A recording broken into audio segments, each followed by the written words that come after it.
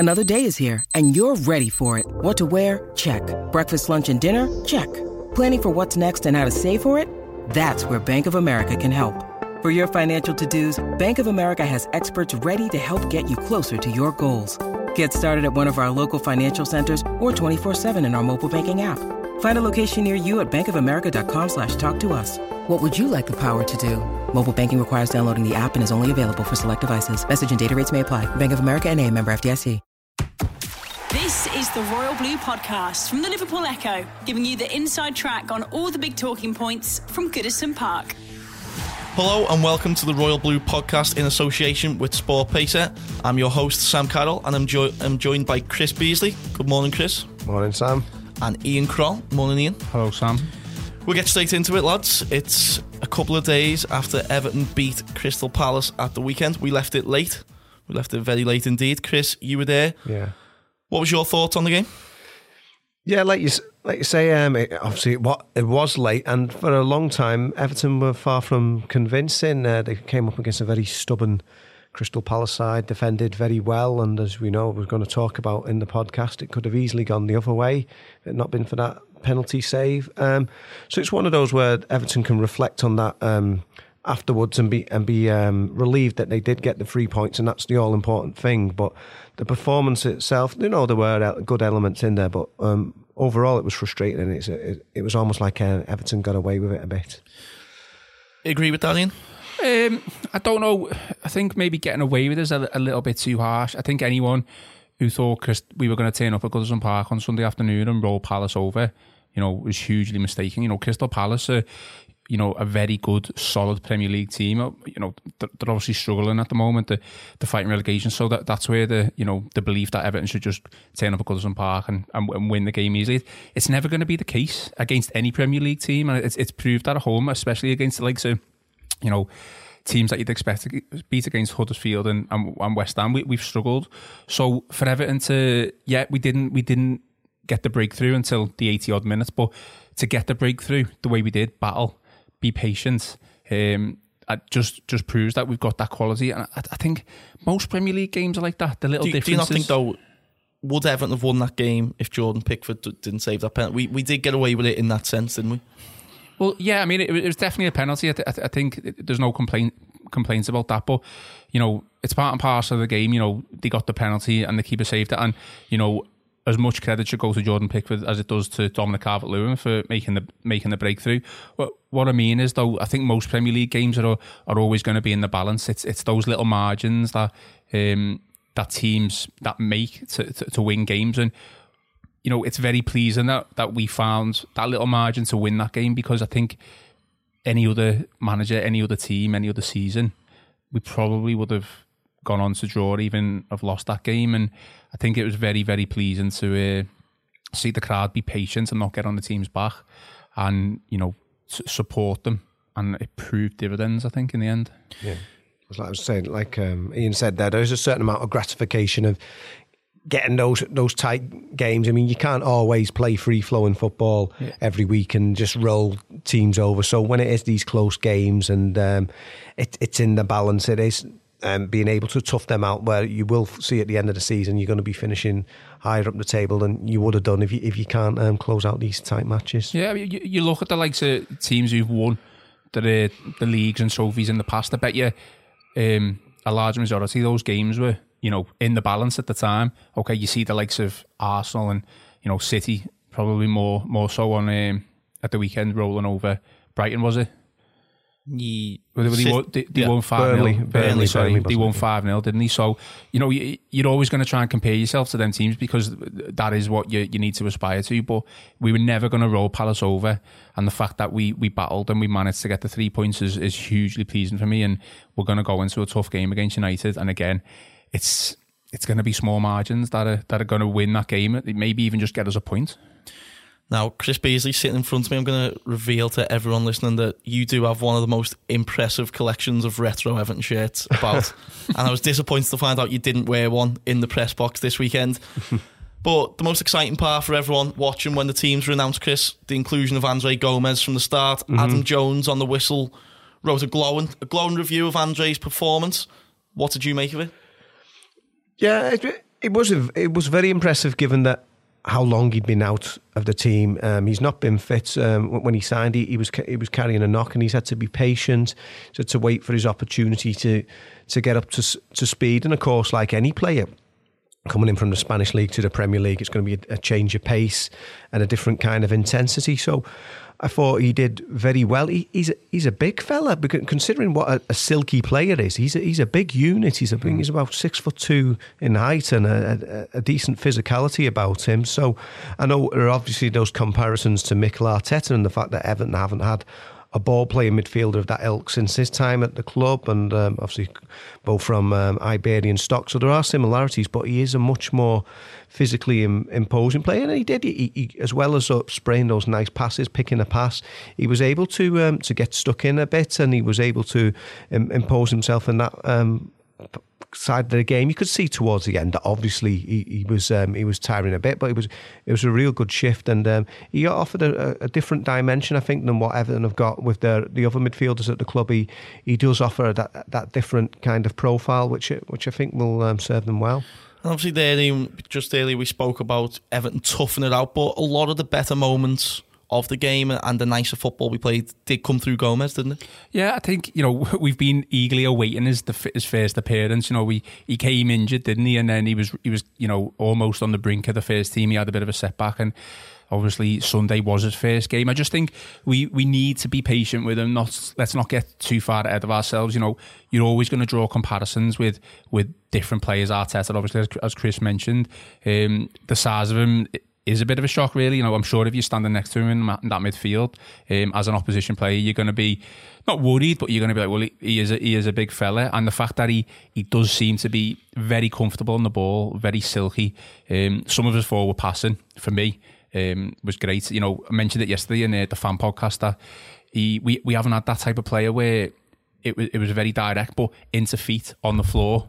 And a lot of the time, I'm not Schneiderlin's biggest fan, but he is the type of player that just, he gets the ball and passes it sideways 5 metres, and it's not what we want. We wanted Schneiderlin to be Andre Gomez, as one of the fans said in the podcast yesterday. Like I said, it's one game. Let's not get too far ahead of ourselves. Let's be patient with him. But it looks very promising. And it was a gutsy move by Silva, really, wasn't it, Chris? Obviously, Tom Davies has only been a standing captain this season, but a young midfielder who's came through the academy, and whatever you think about Davies' performances this season, now he's progressing. To throw throw Gomez straight in like that was a pretty courageous decision. And do you feel maybe like Tom could make a case for being hard done by? Well, yes, certainly. He'd be disappointed, like you say. The manager has shown a lot of faith in him this season. To be handed the armband, it was a great honour at such a young age, and he's been an important part of what Everton have done so far. But it shows that Silva is not afraid of making those big calls, those harsh decisions when they have to be made. Like John Joe Kenny too. I'm sure we'll touch on that. Seamus Coleman was back fit, and he came straight back in. It's disappointing for Tom, but you're going to get that as a young player, and not just the young players. All the players are going to have to realise that he's got more or less a full squad fit now available to him for the first time, and there is competition for places, and that's what Everton want, that's what the players want, and it'll keep everyone on their toes. I think it was an easy decision, to be honest. You say like courageous, and maybe Davies himself personally could feel hard done by, but if you look at it on paper, we've got a youngster in Tom Davies who's 19, who's played, not just played, he's had the responsibility put on his shoulders. He's been given captain, and for me, I've defended Tom Davies to the hilt, but he shouldn't have been put in that situation. He's too young. I understand. You think he shouldn't have been captain? I just think Marco Silva is obviously trying to blood him into the team and give him that responsibility and put it on his shoulders, but I don't think he's maybe stepped up to the plate as maybe with thoughts, because the performances haven't been there. And whether you agree or not, criticism or not, I think it's harsh to criticise him just because of his age. At the end of the day, he's probably only in that team because he's a youngster from Liverpool, an Everton fan. He's got the qualities, I'm sure of it, and I think he could go on to be a very good Everton player. But on paper, when Marco Silva looks at that team, he's got Andre Gomez on his left, he's got Tom Davies on his right. Andre Gomez has played for Barcelona, he's played at the highest level. When that Andre Gomez is fit, there's no question for me that he should be in ahead of Davies. Absolutely no question. Is that something you'd agree with, Chris?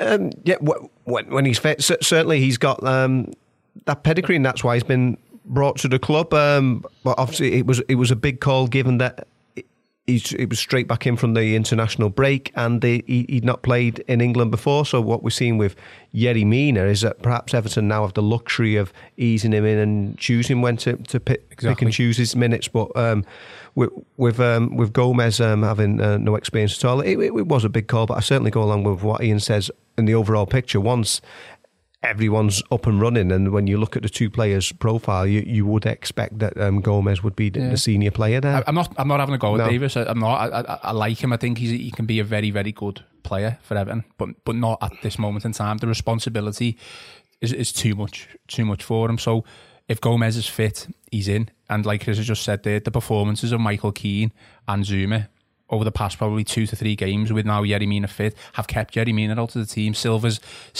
noted those performances of the back two, and he's kept it as it is.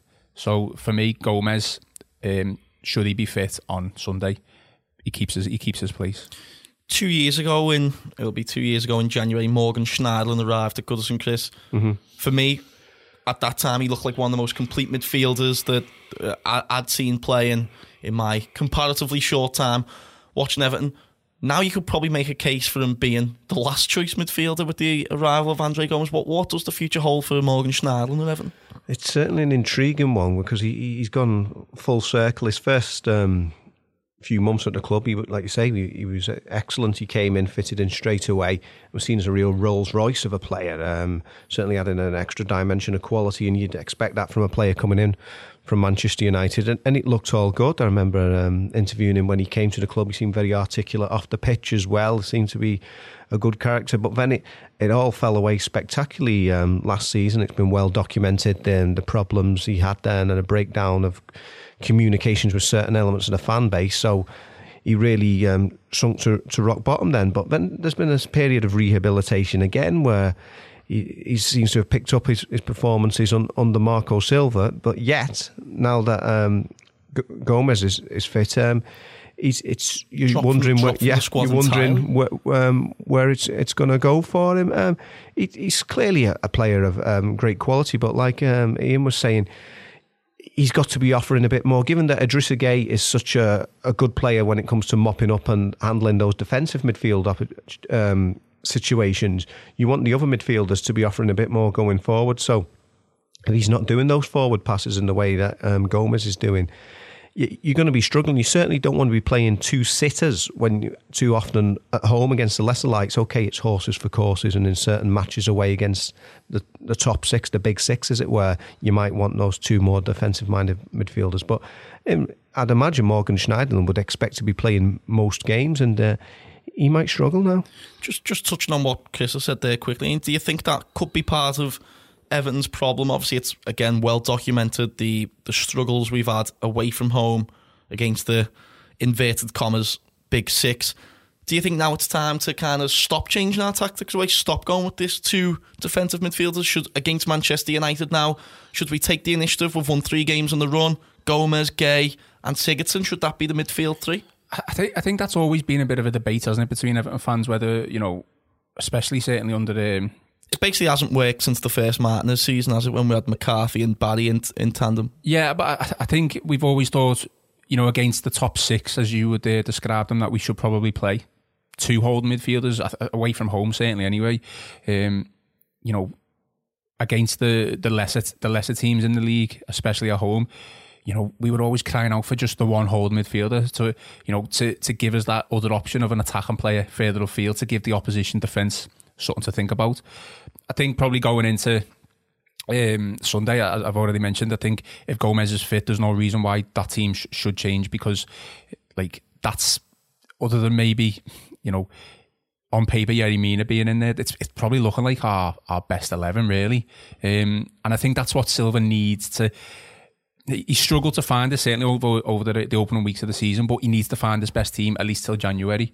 I mean, and in terms of Schneiderlin, his future at Everton is only going to depend on Andre Gomes and whether he continues to play as well as he has done in his first game, and whether Everton make a move for him in January or the summer. But Schneiderlin, I think when he first came, he came at a, from a massive team in Man United, hefty price tag, found his feet very quickly in the team. But he found his feet just doing exactly what he's doing now. Maybe winning the ball back, looking silky, as Chris, like a lot of people describe him as a Rolls Royce of a player, because he did seem that, but he never kicked on. We can expect to see like a player of any level to try and the first couple of months of their opening debut season to find the feet, to find the level that they're in. But then the season after that, you need to kick on. You can't just stagnate. You can't just stay the same. And that's exactly what he did. He didn't offer enough going enough further forward. He's very, very similar to Idrissa Gana Gueye in that respect, and Idrissa Gana Gueye is 100 times better than what Morgan Stanley offers. Is the concern with Schneiderlin then that when he did join Everton, we had a very, very successful second half to the season under Koeman, the ones that stick out in the mind, the 4-0 against Manchester City, some other really big results, a good end to the season. You can't have a centre mid who doesn't kind of stand up and be counted when the going gets tough, which I think was the main issue with Schneiderlin last season, wasn't it? Possibly, yeah, and maybe that's why Sigurdsson struggled as well, because the emphasis was just put on him to do everything. Again, I mentioned it a couple of weeks ago with the West Ham game. Idrissa Gana Gueye took a lot of criticism for that performance, and maybe rightly so. But I think at least he was trying to make something happen, make chances and opportunities, for the attacking three, and as was seen with West Ham's first goal, he passed the ball forward into Tosun's feet. Tosun lost it, and then both Schneiderlin and Gueye were out of position from that pass, and West Ham ended up scoring. So yeah, it's not. We all know it's not Idrissa Gana Gueye's game. It's his game to sit back, win the ball back, and then pass it on to the midfielders who can create stuff. And I just don't see where at the moment Schneiderlin is going to fit into that mould. Schneiderlin then dropped from the 18 completely on the weekend, Chris, and another man who was completely bombed from the squad, Jonjoe Kenny. Our reporter Adam Jones expressed, that he felt sorry for Davis being dropped to the bench and sorry for Kenny to be out the squad completely with Seamus Coleman returned. This kind of then sparked a little bit of debate on social media, and one of the comments that stuck out for me, Chris, was that sentiment doesn't get you anywhere anymore. Is that something you'd agree with, or do you think Jonjoe Kenny maybe merited a place either in the squad or had ran Seamus Coleman quite close for a starting spot after Seamus had kind of struggled to find his feet in the first few games of the season? I think neither of them have had particularly amazing starts to the season. Kenny and Coleman. Yeah, Seamus struggled a little bit before his injury and hadn't really hit the heights that you'd have expected from him. I mean, he had that great comeback last season after his awful double leg break, and when he ended up running the length of the field against, I think, was it Leicester on his first game back in the last minute, he showed he was very much back up to speed.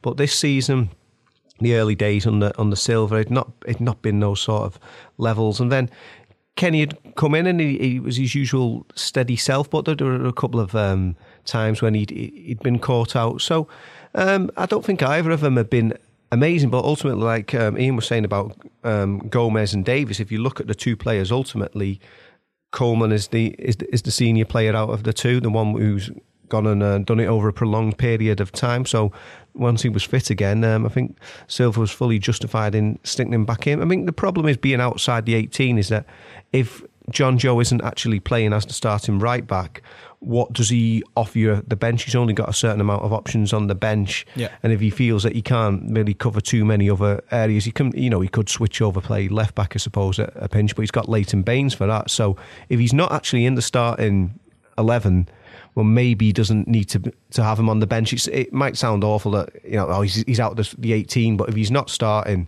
you don't necessarily need him as an impact substitute. He's not going to maybe potentially come on and win the game, is he, for Everton? I think it goes, like, I kind of agree with Chris there, that goes back to what I said about Davis. I don't think it was harsh to drop Kenny.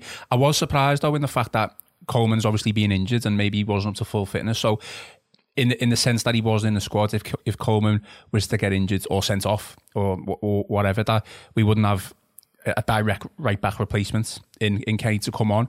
But I think, Kenny's been, I'd say Kenny's been average to solid. I don't think he's been amazing. I think if anything, he's probably been better going forward than Coleman. I think Coleman's still been solid defensively, but what looking at the bigger picture, what are Everton trying to achieve here? You know, you need to be in that squad, in that first 11 on merit. Kenny's done well, but has he earned a place in that team right away before effectively what is the captain now and what is our first choice right back? Probably not. So yeah, Coleman should have come right back in the team, and it was the right decision. I think these players, as in Dominic Calvert-Lewin, Davis and Kenny, probably a couple of other youngsters as well, it's going to take time, but they've got to earn the place. You can't just lash them in the team because the local lads and they maybe support Everton, and yeah, the crowd are obviously going to get behind them. But you know, you look at there, Dominic Calvert-Lewin, he's taken his chance now. He's come off the bench and he's scored, so he's going to have a shout for maybe a place in the starting lineup effectively over the next couple of games. Kenny, yeah, he's done well, but he probably needs to do more to keep that place as right back. Saying that, I would say that I thought it was quite a reckless challenge by Seamus Coleman for the penalty. I know, obviously, the crowd were booing Zaha afterwards. They felt he went down easy, but you know, he wasn't going anywhere at that particular time. And you know, I love Seamus Coleman. He's first and foremost, he's a great guy, but also on the pitch, he's a very clever player. He's completely different than a lot of players who are academy schooled. He's just got that sort of individuality about him, off the cuff sort of approach to football. But in that particular moment, I thought it was a bit of it was silly from Seamus, and it could have cost them the game.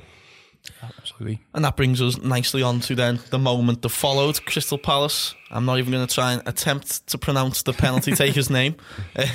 Anyone got a better effort than me? Go on, Chris. Milelovic? We'll settle Number 4 begins with an M.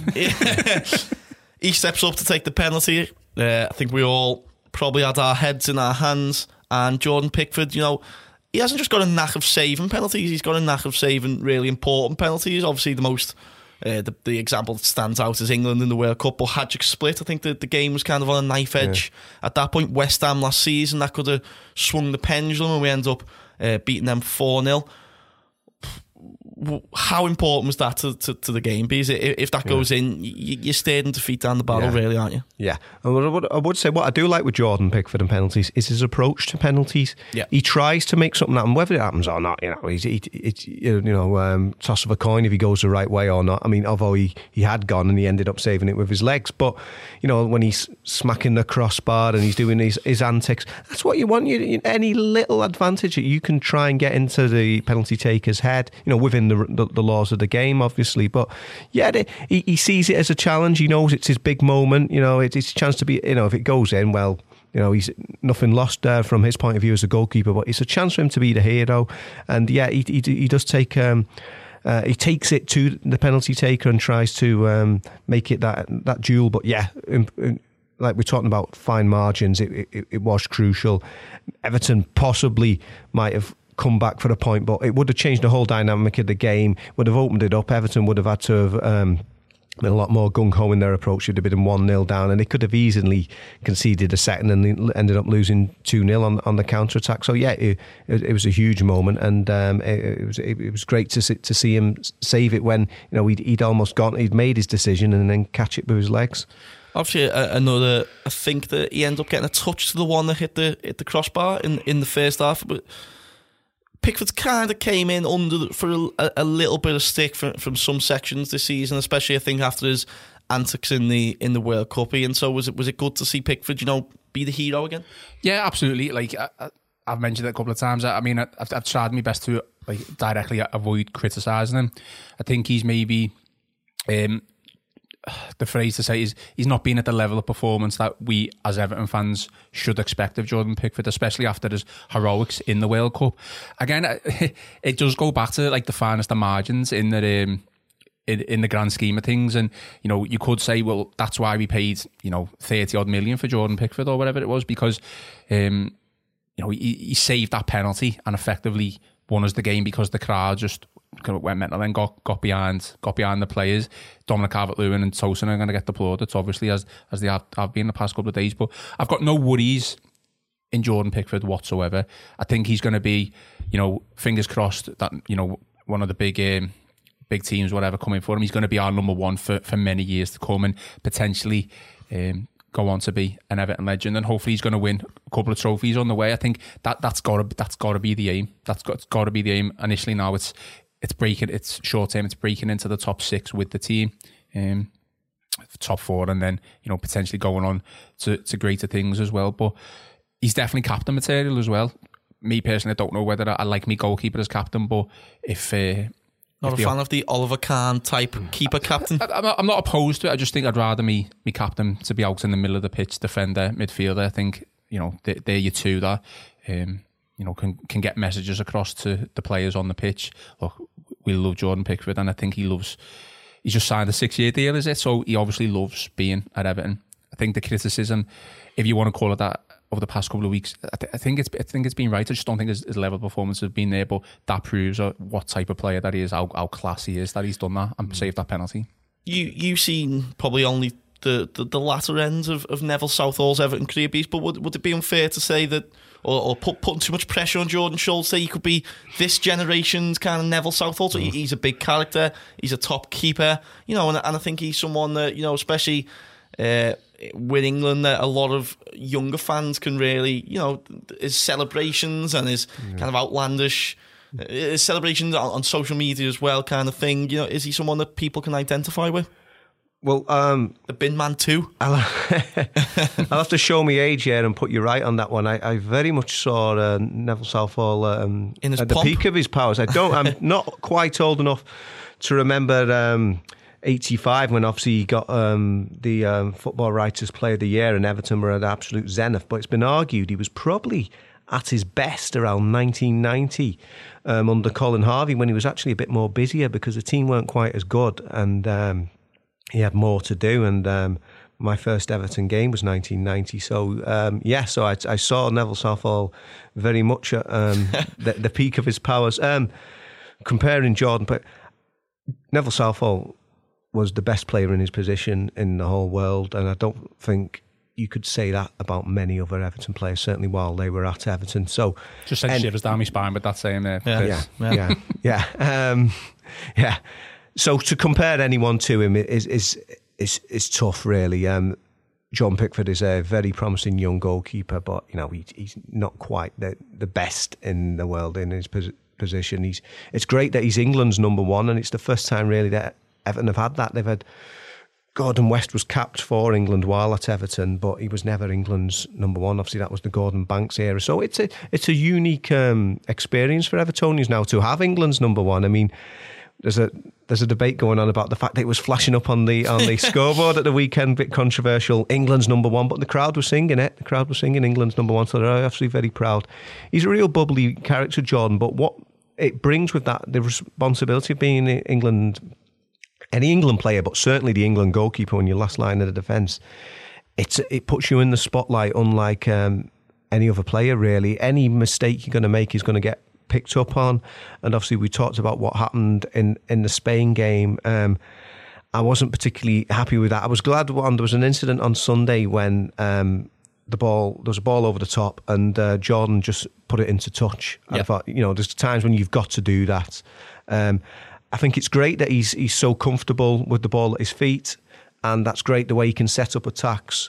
And I think that's the right way of using his fancy footwork is, picking out a pass. But I don't like him or any other goalkeeper dropping the shoulder, trying to outfox a striker, because there's only going to be one winner when you do that. And he might get away with it 9 times out of 10, maybe 19 times out of 20 over a season, but it only has to start once over a season and they've scored a goal. So I think cut out the party pieces when you're up against a striker, play it simple then, and know when to utilise that footwork.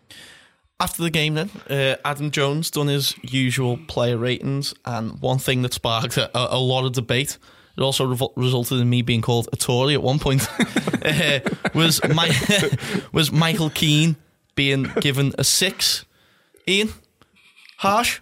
I'll have to have a word with that lad.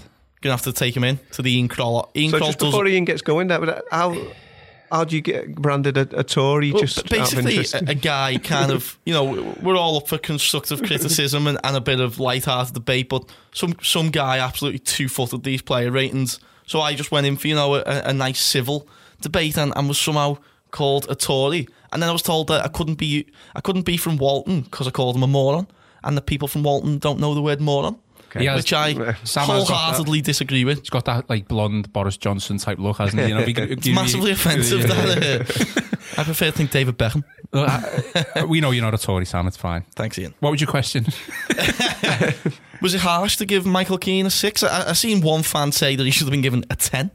Yeah, I think it's a little bit harsh to give him a 6, especially. I wish Adam was here so we could really go in on him. Well, he's conveniently not here, isn't he? Yeah, it's a convenient day off. Yeah, I think, you don't want to give it too high. You know, it certainly wasn't a 10. Probably maybe wasn't even a 9. I think the promising thing for me, it's just the partnership between Keane and Zouma, between both of them. Individually, maybe, yeah, they could, raise performances. Obviously, I think anyone can do that. I think maybe, if I'm going to give a number for the player rating, you're probably gonna look at maybe a 7 or an 8. And the fact that Keane was given the assist for Tosun's goal, yeah, I think that potentially boosts him up to an 8. But we all know why Adam definitely meant that as well. Yeah, well, I mean, it wasn't a hoof; it was a searching ball, straight defence splitting pass. Definitely. But like I say, we all know why Adam gave Keane a 6 in the fact that he had a debate with Chris last week and who should be in the team when Mina comes back in, and Adam chose Zouma and Chris sat to me right here chose Keane. So look, I think player ratings are, subjective. Obviously subjective, like everything in football. It's all about opinion, isn't it? Adam seen it slightly different. He might have seen Keane make a couple of mistakes, but I think for me, like I said, the partnership between Zouma and Keane is the overall positive for me. And I think, Mina's going to have to be give the partnership a 10 then, Ian? Yeah, I'd give the partnership a 9 maybe or something like that. But I think, Mina's going to have to bide his time, certainly with them two. Especially if you're keeping clean sheets, you can't. A lot of shit, like we just said, a lot of that goes down to Jordan Pickford, obviously. But I think a 7 or 8 would have been fair. And Chris, Adam's reasoning for the 6 was that he thought that Keane struggled in the first period. Is a 6, if you were on player ratings duty, what are you going for there? The Royal Blue Podcast from the Liverpool Echo. The Royal Blue Podcast from the Liverpool Echo. Well, I thought both centre-backs played very well. After Adam and I had our debate, we put it out to the Echo readers, and they were very divided as well. They didn't seem to know who they should go with, but ultimately they did go with Adam's choice. They said once everyone's fit, we think Zouma and Mina is the preferred partnership. I thought they both played, Zouma and Keane both played very well on Sunday. I'm going to stick in my camp and say I think Keane was the standout of the pair. Yeah. I'd have given him a good mark just for his overall performance. I don't think he particularly struggled. He did win a superhuman amount of headers in that second half, didn't he? Zaha was obviously a real handful for all of Everton's back four, and he certainly kept them on their toes. But I thought, he, like you said, dominant in the air, and then he just goes and finishes it all off with that lovely pass for Tosun's goal. But so I'd have given him a higher mark. But it is intriguing, player ratings, the sort of traction we get from them. Fans like to read them, and everyone's got their own opinion. And without becoming a big Adam Jones apologist, I think people sometimes need to realise that obviously our Echo reporters have got a lot on their plate on a match day. If you just go there as a specky and you're just watching, the game, that's your sole interest. I mean, he was also producing a piece on Andrew Gomez at the same time. So perhaps certain players can sometimes get overlooked, but it is interesting how we ended up with World War III because somebody gets a 6 when you thought he maybe should have got an 8. Is Adam Jones a Tory as well? I'd assume so by looking at him. Definitely. I also Tory. like the fact that then basically Bees' point is that it's Andre Gomez's fault that Michael Keane got a 6 and I was called a Tory. In the game then, Marco Silva had the Midas touch. He brought on Dominic Calvert-Lewin, he brought on Cenk Tosun, they both scored. One of the most interesting change I thought was Adam O'Lookman, probably the best I've seen of him in an Everton shirt, Chris, this season. Yeah, because there hasn't been a great deal of opportunities for him. It was interesting when he got that start against Southampton in the League Cup. There were a few moments then when you think, he's obviously an exciting talent and he can beat a man, but then ultimately got the hook on the hour mark and had flattered to deceive. Yeah, it was good to see Adam Ola in the thick of the action. He actually turned 21 the day before the game, so it was a celebratory weekend for him, getting into the thick of action, and it was a great cross there, nice measured pass up into the air for Calvert-Lewin to head home. So hopefully that can give him a confidence boost, and Silva think that he can be counted upon to deliver at the right times. It's a strange one with Lookman, isn't it? Because we fought Silva and Brands fought so hard to keep him in the summer, and he's barely featured. So it's kind of almost before Sunday. It's kind of, you could almost say, why did we try so hard to keep this youngster who seemed to not have a bad attitude, but he clearly wanted to leave. I think it's very hard for any player, whether to come on and to have an impact within 15-20 minutes. I think that's what separates the great players from just the average players, really, because, you look at Lookman, he started in the League Cup against Southampton, didn't he? And he had one chance where he kicked it right at the keeper, and it was a good chance. I wouldn't have took him off on that game. I think Walcott came on for him. I would have kept him on.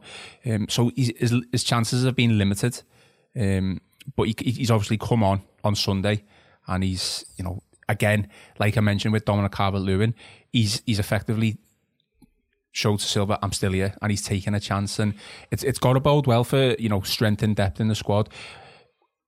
Is he going to be better as an impact player, like the three of them, Tosin, Lookman, and Dominic Calvert-Lewin? By the looks of it, yes, at the moment, because when they start games, we seem to have struggled to make things happen. Effectively, you'd say the last 20-15 minutes of the game, the Crystal Palace team and especially defence were tiring, and we brought fresh legs on, and it proved that, because we all know Cenk Tosun's not the fastest of players, but he burned Saka off, didn't he, for that pass, and he was well in front of him. But Lookman, yeah, I think his long-term future at Everton's certainly still up in the air. I don't know what's going to happen. Even in January, he still might think, I'm not getting enough game time, and he could maybe even go out on loan, but I think he's certainly got something to offer.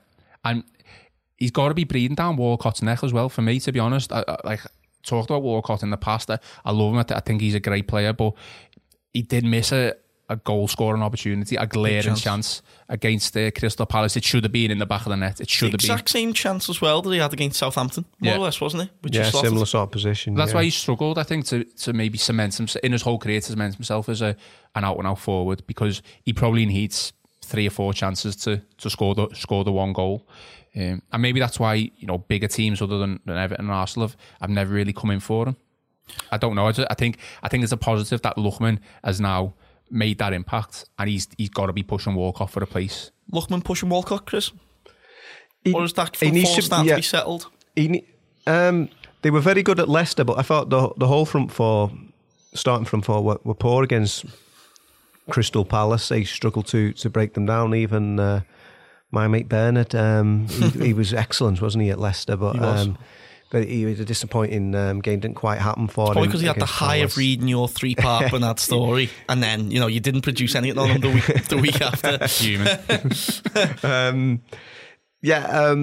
Lookman's got to be doing it on a more consistent basis, hasn't he? If he's going to be challenging Walcott at the moment, he's impact substitute. It is tough for him, and he's probably seen his chances have been. Sorry to interrupt. His chances have still been limited, though, haven't they? Since then. So I was saying it's very tough to come on with 10-15 minutes to go and make that impact. And obviously, when you say an impact, you need to get an assist or score a goal, which he did.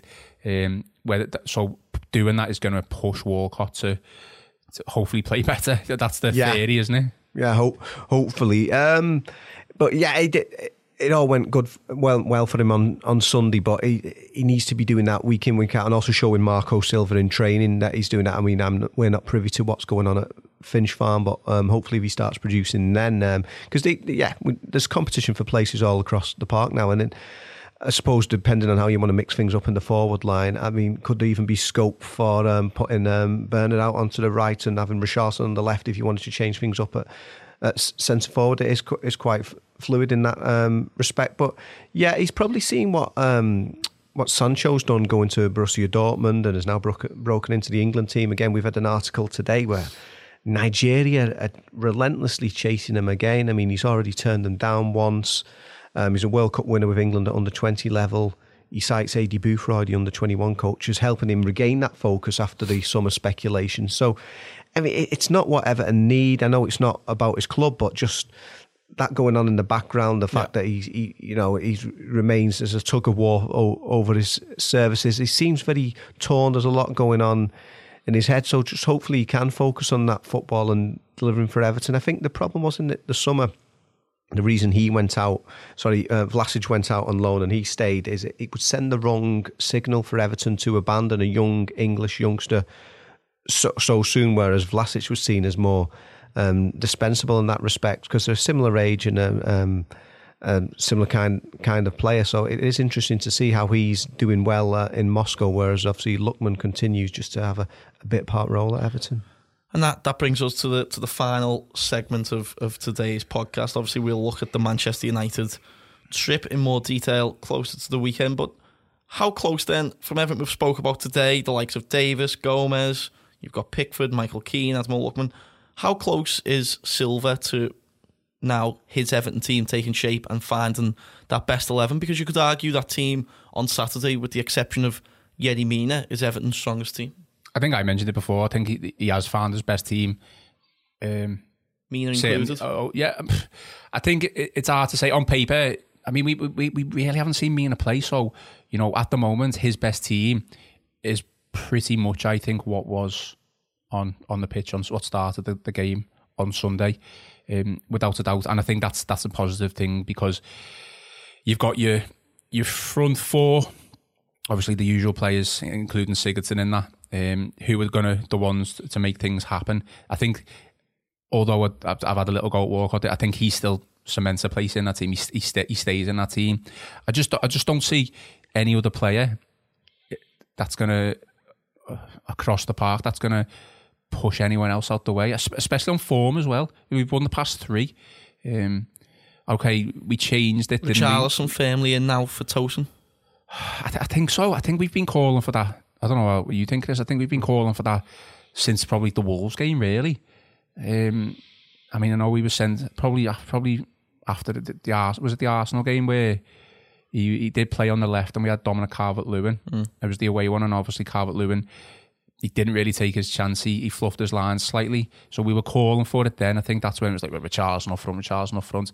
Without a doubt, I think that starting 11 is the 11, and then we'll see what Mina can do over the coming weeks, barring any injuries. Then that I'm very happy with that until January, till the summer. A fair assessment, Bees, or are you going to rip Kroll apart in the final minute? What I would say is Silva has shown that he is tactically flexible and he can be fluid in his approach. He's used. We did a piece this morning on the centre backs, pointing out that the fact he has used three centre-backs on various occasions with Watford last season, so he's not afraid to mix it up. I know Everton have had consent. I mean, Ian said he had a chill down his spine about Neville Southall being the world's #1 goalkeeper. It sent a chill down his spine thinking about Everton's experiments with three at the back over the years. Chelsea on Bonfire, the most notable example. Yeah, and Arsenal last season when Allardyce tried it. But but Silva himself he's not averse to that. He has used it, and then going that front four again. I'm doing a piece which will be published by the time the listeners hear this one, all about how it's perhaps horses for courses in regards to Everton's attacking options. Tosin and Calvert-Lewin both came off the bench and scored, but maybe it is certain games, perhaps away from home, where Richarlison has more space to work in, where he's more effective at the number 9. I don't think you can be pinned down to a certain 11. We can all debate what is Everton's best 11 on paper, but I think over a 38-game Premier League season, obviously injuries, suspensions, etc., and the type of opposition that can change around. So I think that everyone's available now, but for certain matches, he's obviously going to change it up, and I think you've got to have that flexibility in the modern Premier League. Big squad, isn't it? I think you can't argue with that at all. And as proved on Sunday, 3 players came off the bench, came on the pitch, and just completely changed the game in the positive way for Everton. Well, thank you, Chris. Thank you, Ian. Thank you all for joining us. We'll be back later on the week to preview that big trip to Old Trafford. Thank you very much and have a good week. You've been listening to the Royal Blue Podcast from the Liverpool Echo.